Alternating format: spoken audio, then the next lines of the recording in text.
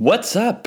And welcome back to the sportsball.com podcast. I'm your host, Jackson Williams, and we've got a lot of NBA stuff to get into today. So let's just jump right in, shall we? So this is episode number 15, and as of Wednesday? This past Wednesday, I think, was the end of the Western and Eastern Conference semifinals. So now we are down to our final four teams in the NBA. And believe it or not, these were the exact four teams that seemed like they were going to be the last four teams when the NBA started. Now, the seeding might be a little different than we expected. But regardless, these four teams that are left are the four teams we all expected. The Warriors, the Rockets, the Cavs, and the Celtics. But we're going to get into that matchup at the end. First, we need to look at all the teams that just got eliminated. So let's do that right now. So, this last series was really turned into the funeral for the new hot upstart teams of the NBA and then the Toronto Raptors. The Philadelphia 76ers, New Orleans Pelicans, Utah Jazz, and Toronto Raptors are now eliminated. So, I think we should start this episode of the podcast by looking at what went wrong for each one of these teams in their series and take a look into their future. See if their success from this year was sustainable, or if they need to make a move to make sure that it's sustainable, or if it really just a flash in the pan and they're going to recede back to mediocrity in the next couple of years.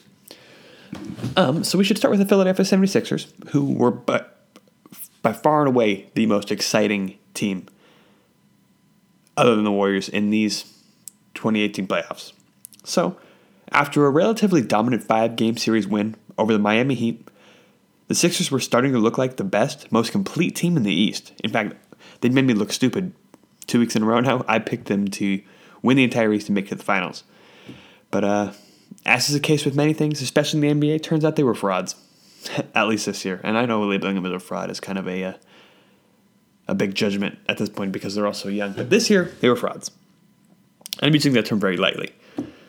So they marched into these playoffs and into the second series with Boston, having gone 20-1 in their last 20 games. That's right, 20-1, including the NBA playoffs in which they had that 5-1 series against the Heat. I thought they were a lock to beat the Celtics, who were without their two best players, Kyrie Irving and Gordon Hayward. And they were also without Jaylen Brown, who at max capacity. I think he missed game one. Jaylen Brown has a hamstring issue. He's not 100%. But in game one, the game was relatively close, but both teams were battling until the bitter end, but the Celtics managed to pull away, coming out on top, winning 117-101. And I was ready to sweep that game one loss under the rug and chalk it up to home court advantage in game one. Just Brad Stevens' great coaching, having time to prepare, just doing all that. But then the Sixers proceeded to blow a 22-point lead in game two. Then they lost in overtime after dropping confetti on a buzzer-beating shot to tie the game. And then the series was basically over. No team has ever come back from a 3-0 deficit in basketball. But what happened to the Sixers? Was their 16-game winning streak from right when the season ended an aberration? Are the Heat just washed up and old, and that series wasn't really a good indicator for how good the Sixers are? No.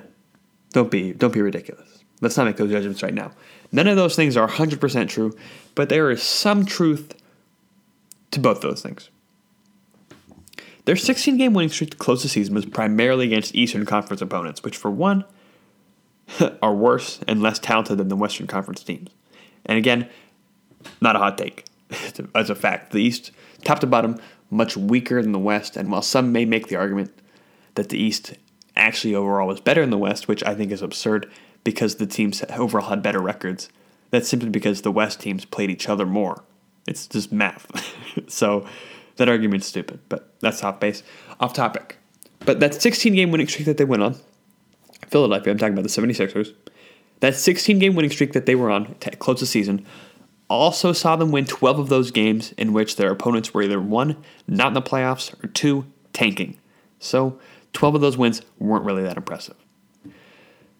So, that 16-game winning streak in itself was impressive because they did beat the Cavs, who are looking like a lock to come out of the East right now. And they beat a couple other good teams, but mostly they were just beating up on bad teams. So their 16-win streak was significant, but not because they were beating really good teams. It's because just a long winning streak sustained with that young of players is impressive. Are the Heat washed up and old? I think that was the other question I brought up. This might be true. Yeah, let's be honest here. They were led by Dwayne Wade, who's one of the greatest players this game's ever seen. But he's 34 years old. He's no longer the elite, even good player that he once was. Even earlier this season when he was on Cleveland, I said he was done. I said he was washed up. Now, he did find some life in Miami. He got back into shape. Because apparently he was when he came to Miami, he was the player in the worst shape on the entire roster with like the highest body fat percentage, which makes you question what they're doing in Cleveland and if the food scene there is just that good. I doubt it because it's Cleveland. But Dwayne Wade's no longer that elite force, but he was that driving factor in Miami's runs, and he was the reason why they won their only game. But yeah, with any team with a veteran team like Miami going up against the Sixers, you got to give some sort of edge to that veteran team just because they've experience. But you can't put all your stock into that because while Miami was a veteran team, they were also just not that great. So the Heat are not just washed up and old. They were led by someone who is washed up and old and a couple other guys who are washed. But yeah, I think the Sixers were for real. They just ended up not making it this year. They ended up just kind of choking. Not choking, I guess, but just kind of folding in the second round. And what really happened to them? They lost in 5 games. Let me remind you. So what really happened to them in those 5 games? The shooters went cold. Their shooters were ice cold. Players who were bought out in the middle of the season, who they added, Marco Bellinelli and Ersan Ilyasova, they added them towards the end of the year. They were very solid for the Sixers. During that 16-game winning streak, they were incredible.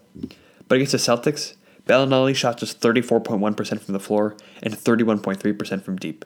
Ilyasova shot 33.3% from the floor and 21.4% from 3. Both those are awful.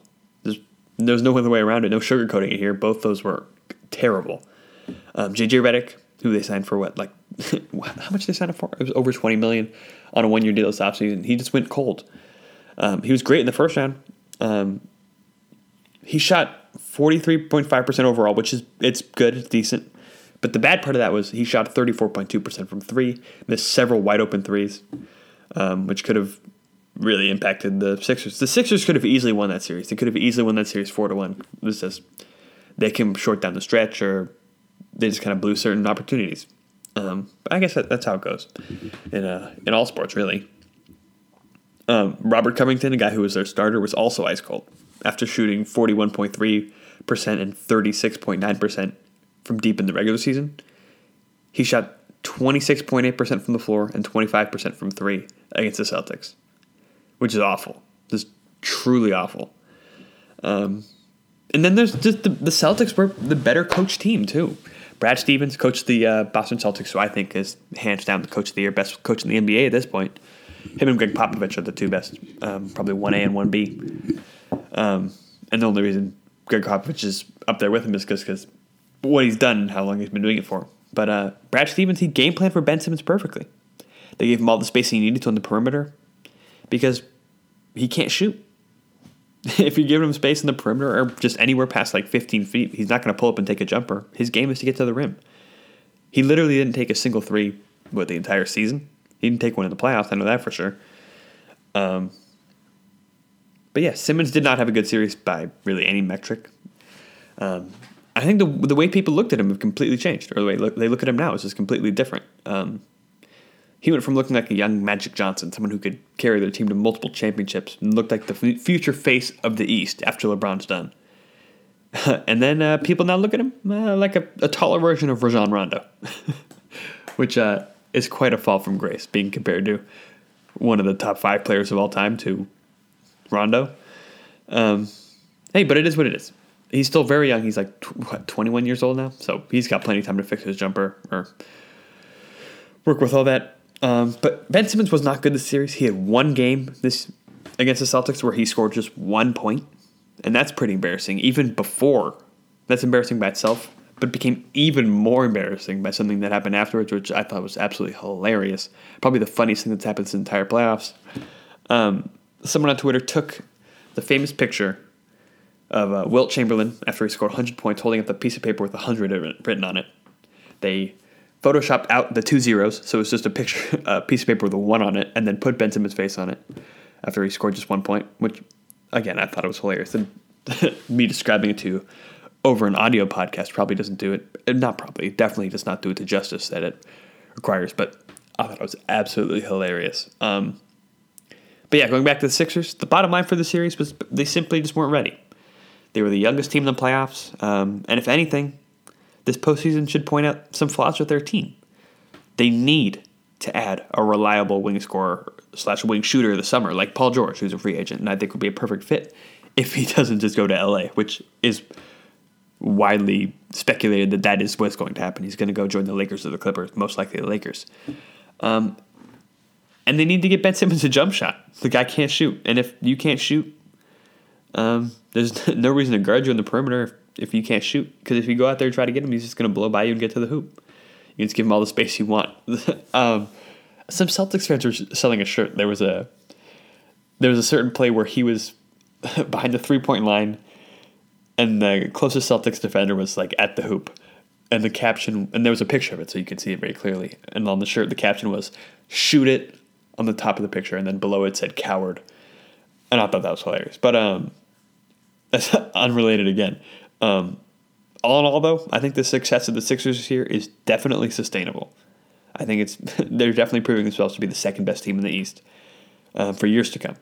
But they were going to battle against the Celtics regardless of what happened. They're going to battle against the Celtics atop the Eastern Conference for years to come, probably the next decade. And if they don't add the reliable wing shooter that they need, or good veteran experience, or another star around Ben Simmons and Joel Embiid, then they're going to lose to the Celtics, because the Celtics, newsflash, next year they're going to have Gordon Hayward and Kyrie Irving back. Yeah, but that's it. That's the funeral for the Sixers. They're done this year. No more seeing Joel Embiid on the floor, who is one of my favorite players to watch this year. But they lost to the Celtics in a 5-game series in the second round, the Eastern Conference Semifinals.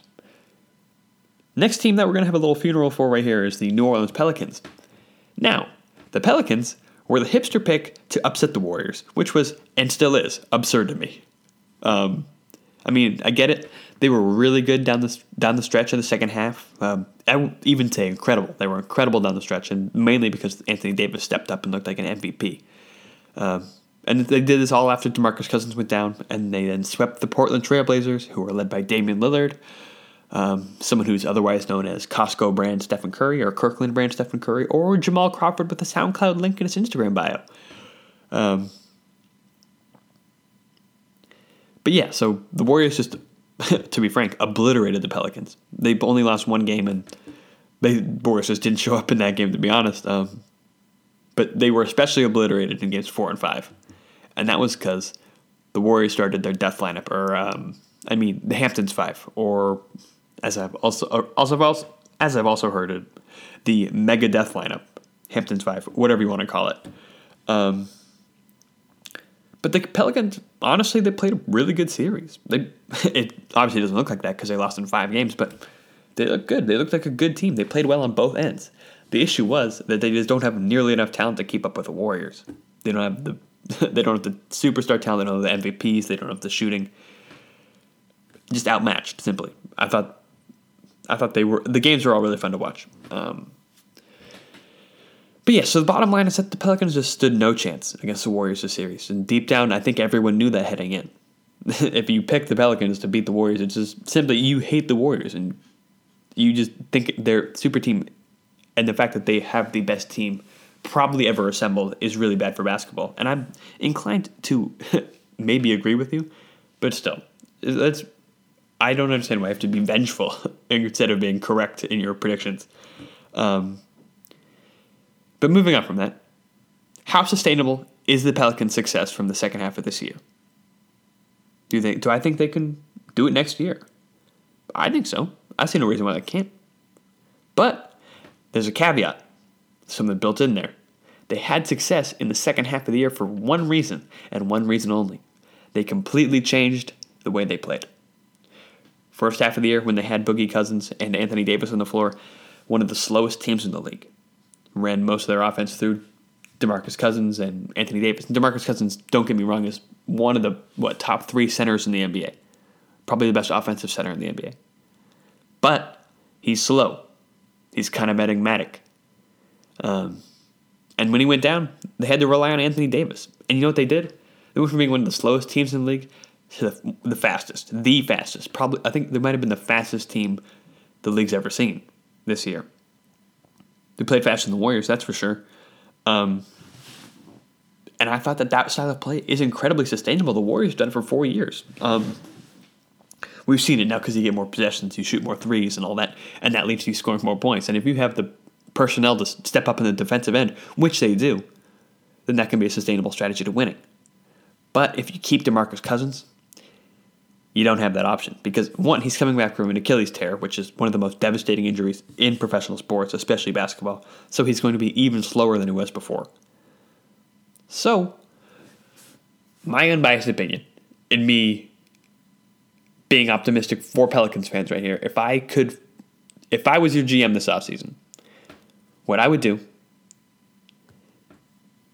either let DeMarcus Cousins walk, let someone else sign him, or sign and trade and get something back for him.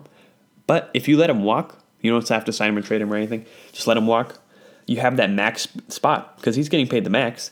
So you still have that max contract spot, which you can fill up with other shooters. Because we saw how good that team was when it was just Anthony Davis surrounded by shooters like Drew Holiday, Nikola Mirotic, however you pronounce his first name. It makes me stumble with my words every single time. But if you just surround him with shooters, then I don't know if the Philadelphia 76ers are going to be able to re-sign J.J. Redick, a couple other guys that are veterans.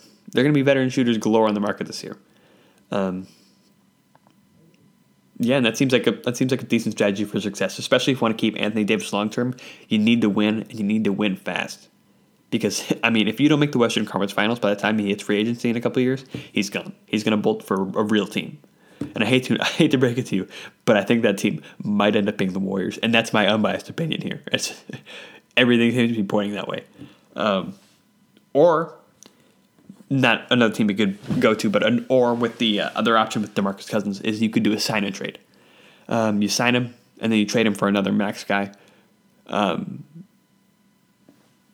You could probably trade him to one of the. I think there are 3 teams which really need to have a shakeup at the top of their rotation. I think the Blazers do, I think the Raptors do, and I think the Wizards do. And now, naturally, DeMarcus Cousins seems like the perfect guy for the Wizards because he has a big personality, and so does everyone else in the Wizards. So that'd just be a nightmare. And 29 teams would understand that going in, but the Wizards would not. So because that's how self-aware they are. So you sent DeMarcus Cousins up there, you can get like Bradley Beal or Otto Porter. Or you could probably get a decent package of those guys, and if you just take on their salaries, and it should be fine. You could try to send them to Portland. In return, maybe try to get CJ McCollum, who I don't understand why there isn't more trade buzz about, because clearly that dynamic too at the top, while exciting, doesn't really work. And if I was a team that felt it was one player away from contention, I'm making a play for Bradley Beal. Or not Bradley Beal, I mean, what's his name? CJ McCollum. Make a play for him. 40% three-point shooter. He's been playing second fiddle to Damian Lillard. If you get him on the wing with, say, like Philadelphia, that could be a perfect fit for him. Or even in Boston, if you could somehow get a swing for that. If the Philadelphia 76ers end up getting LeBron or Kawhi or even both of them this offseason, then you need to do something.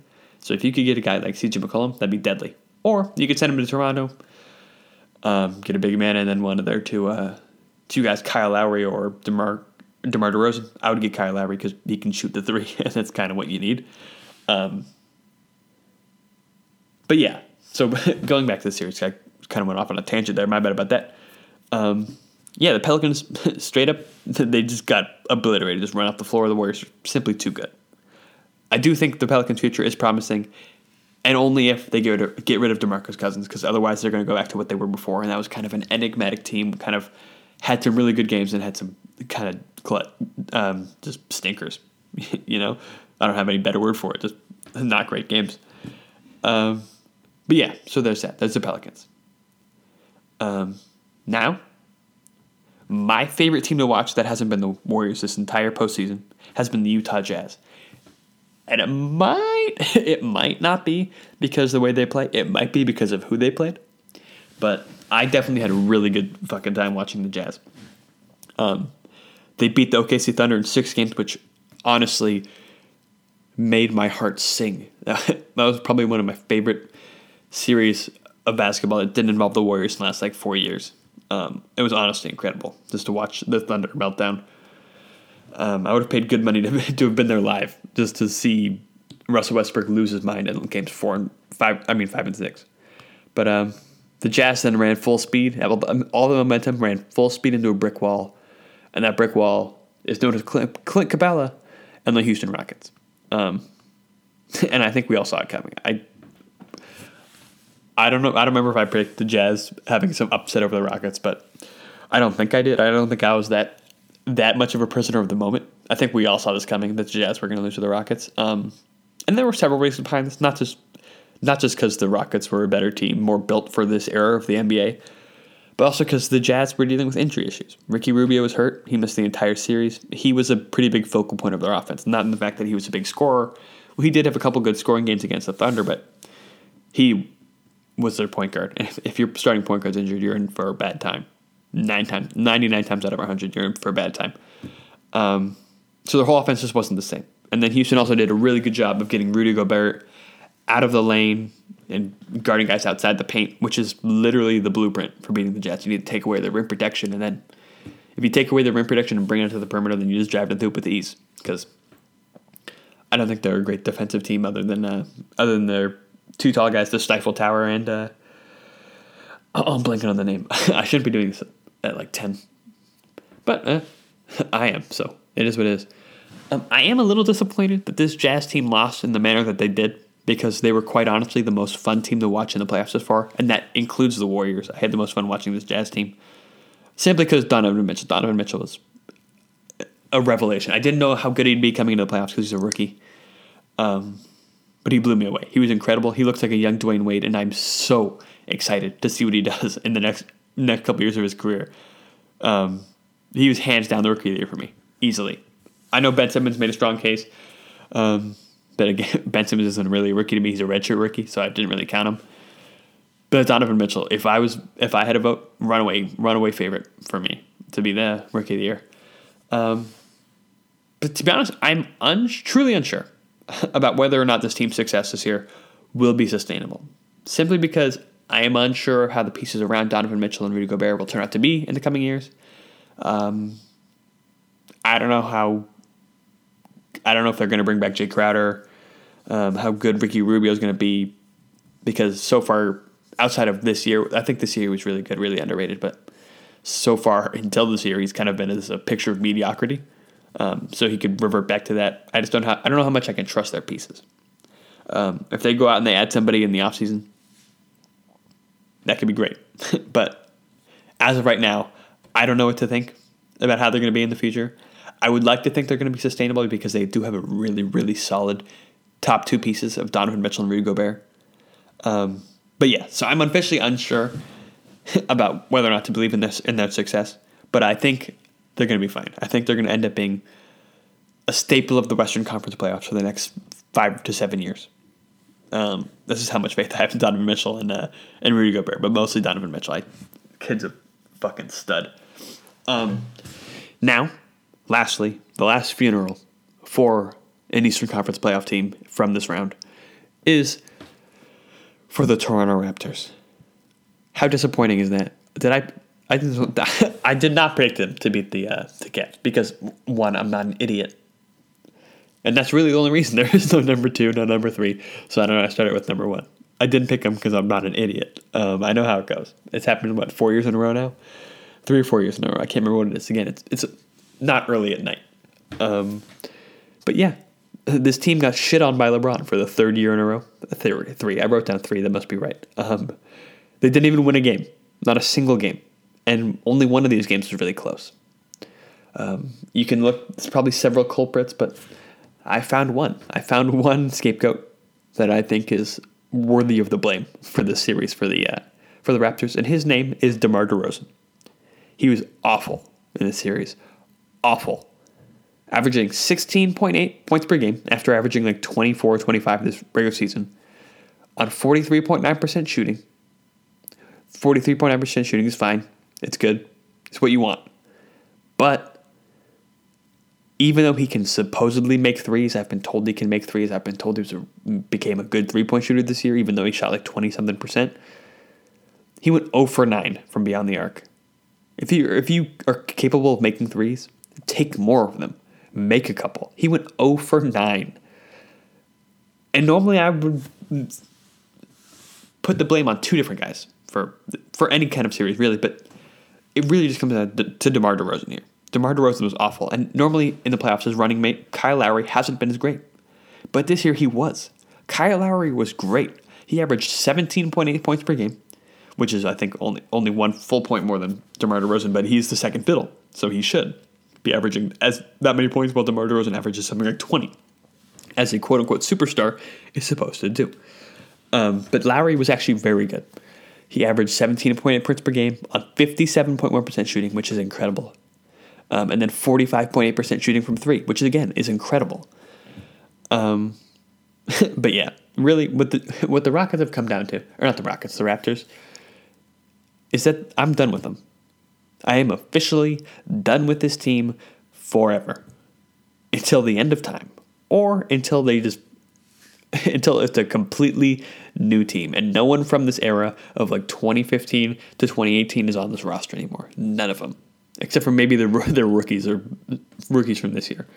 The Raptors have gotten better each and every regular season.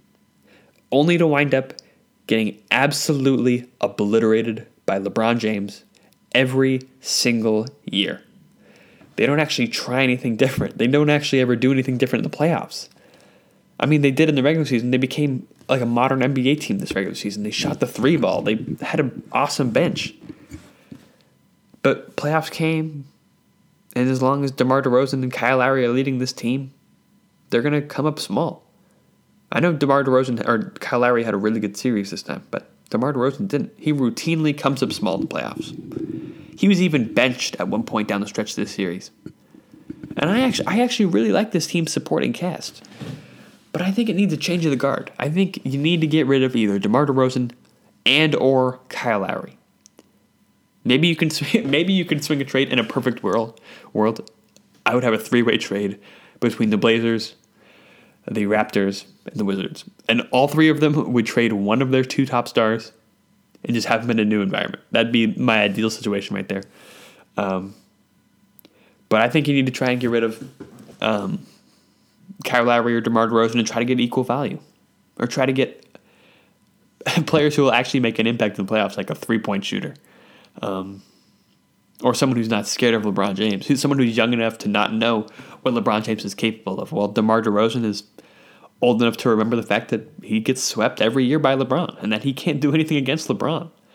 But the change definitely needed to come in terms of the roster and how the roster is built. But unfortunately, it wasn't, because this morning, today, Friday, May 11th, the morning of Friday, May 11th, instead of announcing that they were going to trade one of their 2 top guys or shake up their roster some other way, they fired their coach, which is absurd to me.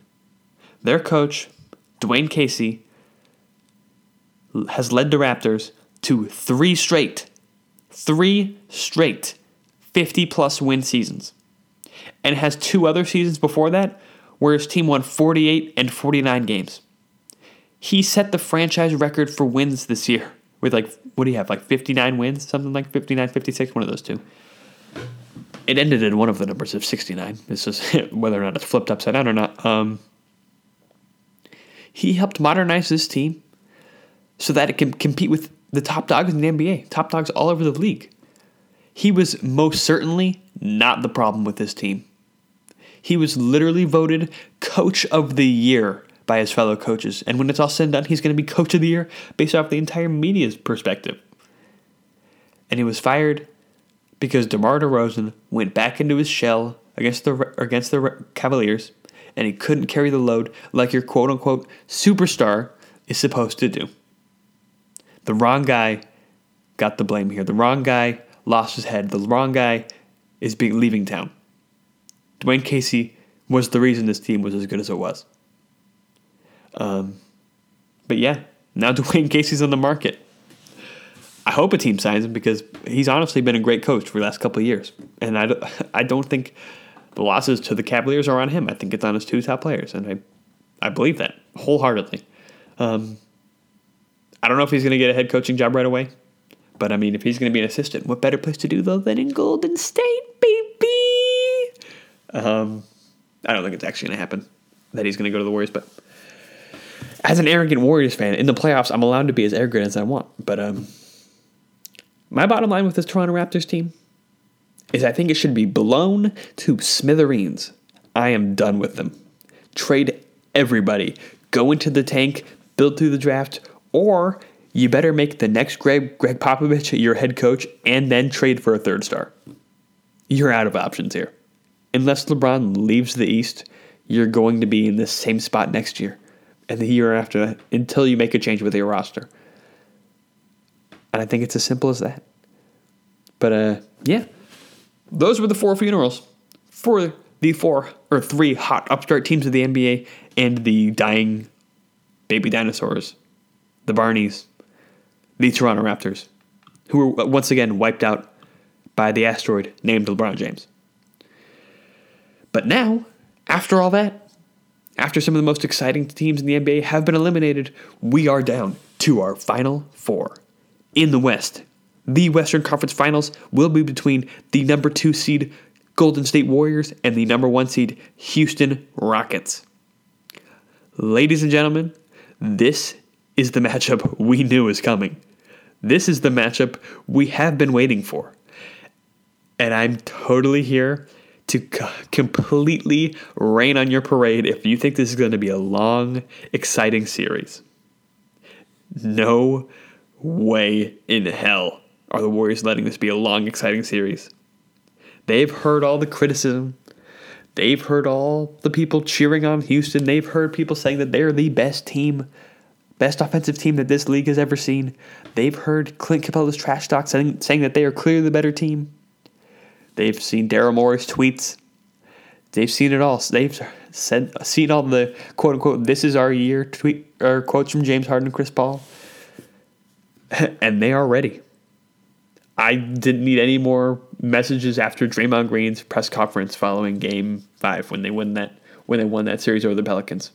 When he said, I don't remember the exact quote, I forgot to write it down. Something like, "We are going for the championship. We are competing for the championship, and you are simply in our way.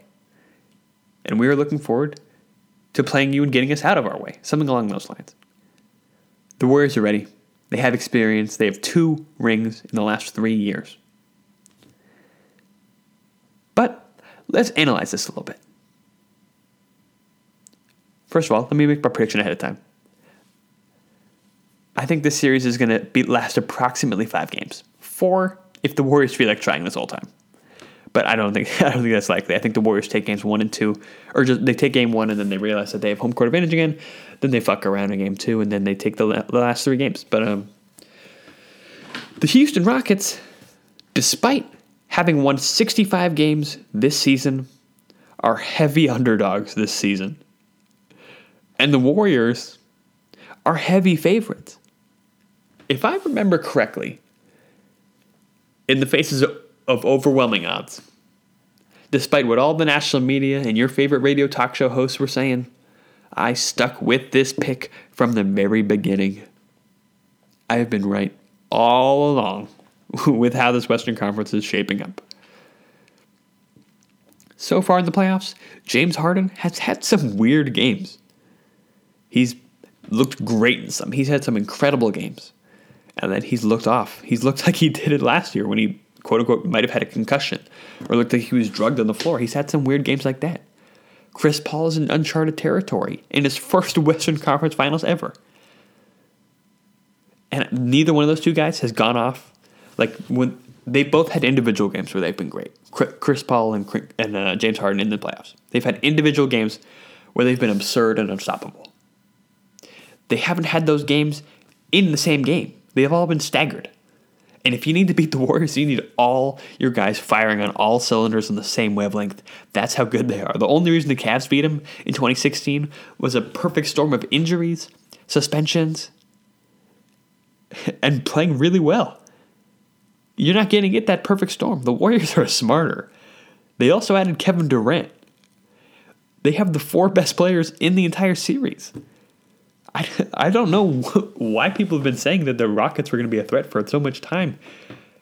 Everyone's picking the Warriors now. You got to stick to your convictions there, buddy. Go with your gut. Your gut's been telling you all year that the Rockets are better, or at least that's the message you've been putting out.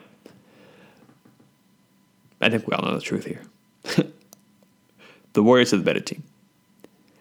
People make a big deal about the fact that the Rockets are something like 55-10 when Chris Paul, James Harden, and Clint Capella all start. Newsflash, the Warriors can play the fastest of any team in the league. You know the Pelicans, who I mentioned earlier, were the fastest team, I think, in the history of the league, if I'm not mistaken. They played faster than them. They beat them at their own game. They can run Clint Capella, the big man that the Rockets rely on, off the floor. They can make your bigs unnecessary. The Warriors don't have to play a real center all series. From top to bottom, the Warriors have the better players. Stephen Curry is better than Chris Paul, hands down. That's been proven for years now. James Harden is better all-around offensive player than Klay Thompson, but Klay Thompson is a better defensive player. And Klay Thompson put the clamps on James Harden nearly every time they play. Kevin Durant is head and shoulders better than every player on the Rockets. And the players who are supposedly going to guard him and lock him down, Trevor Ariza, Luke Richard, and Bob Mute, not even in the same, you can't even mention them in the same sentence as great in terms of greatness, in terms of Kevin Durant. Not even close. Andre Iguodala, the Finals MVP from 2015, Olympic gold medalist, Hall of Famer, in the starting lineup with the Hamptons 5, is better than whoever the Rockets are going to throw out at him. What, Gerald Green? No. And then the Rockets, their secret weapon, PJ Tucker, their quote-unquote, their Draymond Green, is just Kirkland brand Draymond Green. Draymond Green is a defensive player of the year. He makes shots when he needs to. He averaged a triple-double in his last series. PJ Tucker's not even in the same universe. Sorry. Is it breaking news to you? I feel like it's not. I feel like you've known this the whole time. Come on. I may have gone off on a tangent here. I forgot where I was. Let me look at the... okay, back to the outline. The Rockets, and what the series is really going to come down to here is what I think it is. They have no one who can guard Kevin Durant. There's no one who can guard him on any team, but especially on the Rockets, they have no one who can guard him. Did I already talk about that a couple of seconds ago? I might have. Who cares? It's not early in the night, and my mind's going like a million miles an hour. It's in like 100 different directions, so let's just move on. This whole season was full of delusion from NBA fans, NBA Twitter, NBA talk shows, sports radio shows, sports media, everybody full of delusion. This whole year, full of delusion. You know why? You hate the Warriors and what they've done so much that you actually convinced yourself that the Houston Rockets were a better team. Were truly better in every facet of their game. You were mesmerized by the fact that they pushed for their number one seed. That they shot 53 pointers a game. That their defense was slightly improved. While the Warriors coasted through the regular season. Rested people to avoid injury. Rested people to make sure they were healthy. They're here. They've been better than you in the playoffs so far against better teams.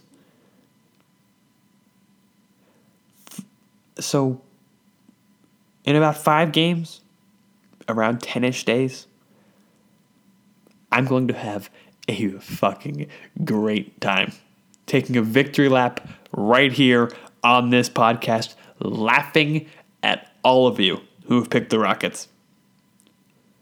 The Rockets are underdogs in the series. They're only favored in one game, and that game is game 1. And I don't even think they're going to win game 1. This Rockets team, if they lose game 1, will go into the tank. The Warriors will sweep if the Warriors win game 1. If the Rockets win game 1, this series is over in 5 games. So my prediction is the Warriors will win this series in 5 games. And only 2 of those games will be close. And those 2 games will be like either game 1 if the Warriors win. And then if the Warriors win game 1, then the other game will be close. It'll be game 2. But then after that, it'll be ugly. The Rockets are going to get run off the floor. The Warriors are simply the better team. And I think we can all admit that. And in 10 days, we're going to have proof. All right, that was intense. I might have gotten a little too close to the microphone there. You could hear the nice bass of my melodic voice. I don't know how it's pronounced. I can't speak English. I can't even read. Can you believe that? I can't even read, and I write on this website, sportsball.com. I don't know if you've heard of it. I write my own podcast, and I somehow am able to do all this. It's pretty crazy. But so what I say? I said the Warriors are going to beat the Rockets in 5 games in the conference finals. Absolutely, that's my prediction. And now we move to the East, where the series is almost just as easy to call.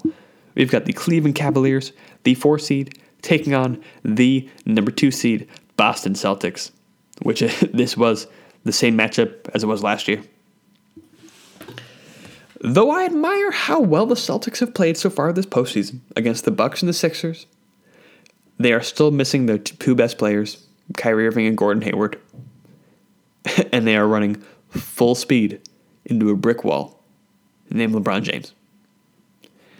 Now, LeBron James had a great series in all facets of his game last week against the Raptors, except for one. And that one part of his game might end up being crucial. His 3-point shooting was awful.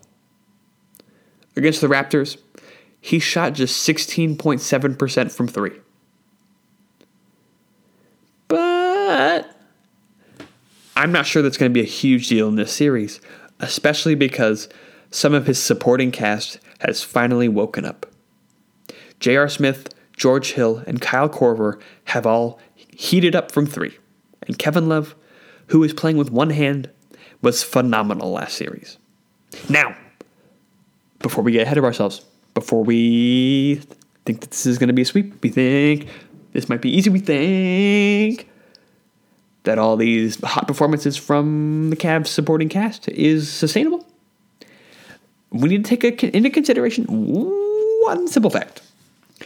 That their really good performance could have all just been because they were playing the Raptors. And the Raptors were awful. Just no way around it. The Raptors were awful. And Cavaliers overperformed. That could be in play here. Cavaliers were not great. Other than LeBron James, were not great against the Pacers. And they won that series because of LeBron James. And bad coaching from the Pacers. But we won't talk about that. We will not speak ill of the dead. And they've been dead for 3 weeks now. But we will see. We will see if the hot shooting of the bench's sudden competence, the supporting cast sudden competence, is for real. Or if it was just a byproduct of the Raptors' ineptitude. We will see. Now, with the Celtics, I will not count them out from the get-go. But I do not think they're going to win. I will give them 2 wins in the series. 1, because Brad Stevens will help his team take a late lead thanks to his stellar play calling and coaching, or he'll put his team in the best positions to succeed throughout an entire game at home. And then they're going to win another game because the Cavaliers will just have a ghastly shooting night, as they're prone to do once a series. But ultimately, I think the Cavs will win this series in 6 games. The Cavs just have more firepower, more veterans, whereas the Celtics are a relatively young team who are being led by Jason Tatum, who has been ridiculous this playoffs.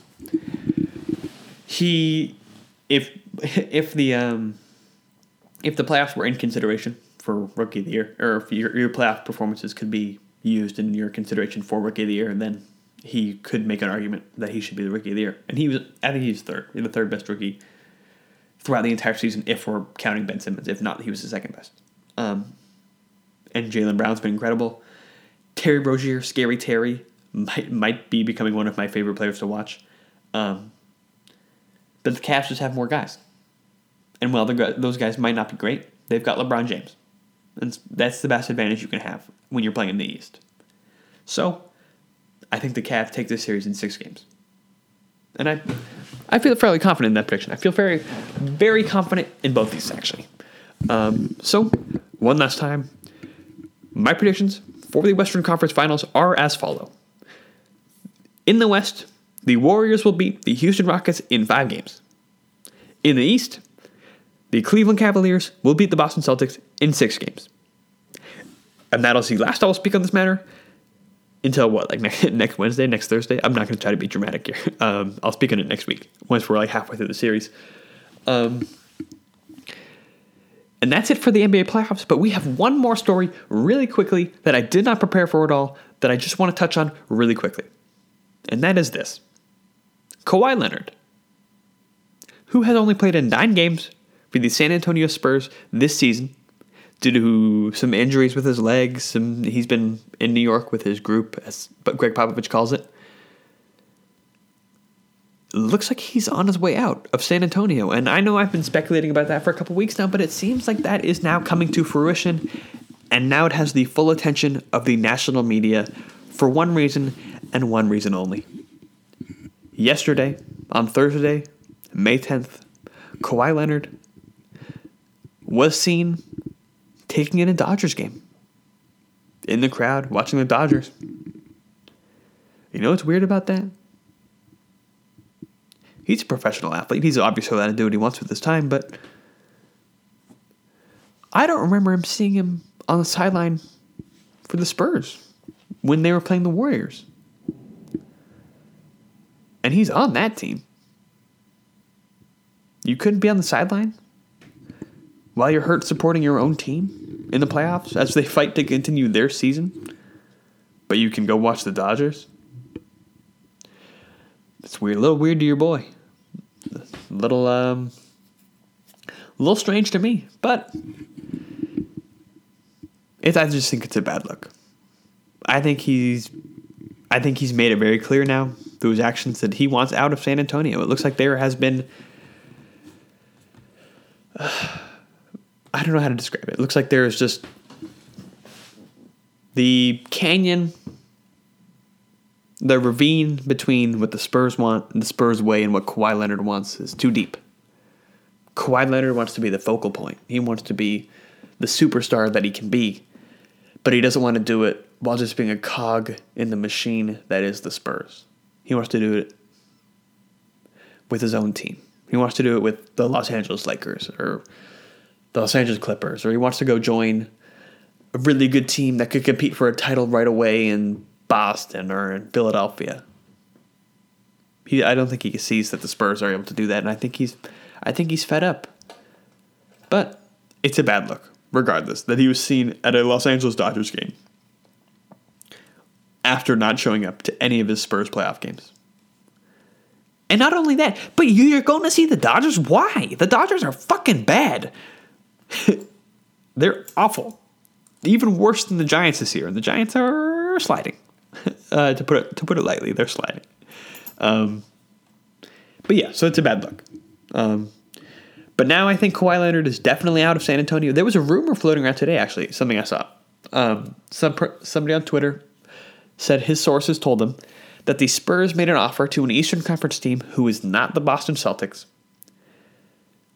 for their star player and a first-round pick for Kawhi Leonard. And that the Eastern Conference team laughed at them and hung up the phone. I have no idea who this could have been, but I think it means a trade is imminent. That Kawhi Leonard will not be a Spur by the time this offseason is over. He will be gone. Where do I think he could be the best fit? I think if Philadelphia makes the Spurs a compelling offer, I think he'd be a great fit there. Put him alongside Ben Simmons, Joel Embiid, and that young roster, he'd be incredible. Now, what I've been saying for 2 months now, if he goes to Boston, not only is that team the best team in the East, regardless of where LeBron goes, that team could give the Warriors a run for their money.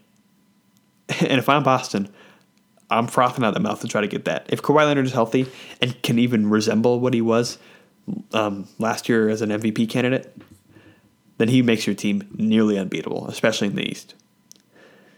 And then you could also trade him to Los Angeles or another Western Conference team, but Greg Popovich, I think, has been on the record saying he does not want to trade him to a Western Conference team. And that's smart because you don't want to have to play him like 3 times a year. But yeah, I think that's it for all the NBA.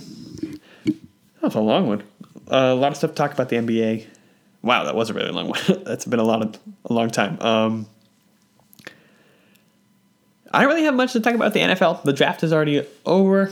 Nothing really as significant has happened since then. Anything in terms of the MLB? There are a couple stories with the MLB. The Yankees are hot. I think they've won 19 out of their last 20 games, which is incredible. Giancarlo Stanton's come back alive. Aaron Judge just looked like the MVP candidate that he was last year. The young Atlanta Braves are incredible. Even though the Giants just swept them last week, the Braves are incredible. The Philadelphia Phillies are also just awesome. The NL East is sneakily becoming the most exciting, fun division to watch in the MLB. And I won't get into it now because I'm going to have an article up about it this weekend about how the NL East might be the most exciting division in baseball. And then the Giants are in a skid. They've lost 5 straight. They're below 500 again. 18-19, I think, or 19-20, one of the two. Yeah, I don't have a whole lot to get into for the MLB right now, and that's simply because we're in the thick, just right in the middle of the MLB playoffs or the NBA playoffs. So as soon as the playoffs end, we'll be diving right into the NFL and MLB, and that'll be the priority of the show. But yeah, that's the end. That has been episode number 15 of the sportsball.com podcast. If you enjoyed this podcast, you enjoyed the lovely sound of my voice, you enjoyed the way it tickled your ear canals, go ahead and go to iTunes. Hit that subscribe button. Scroll down a little bit. Hit that leave a review. Hit that 5 stars and leave me something nice to read. It really makes me feel good. If you want to check out more of my shit, sportsball.com is where I write. Put up a couple articles a week. That's sportzball.com. Sportsball.com. This has been Jackson Williams. This was episode 15. Thanks for watching. See you next week.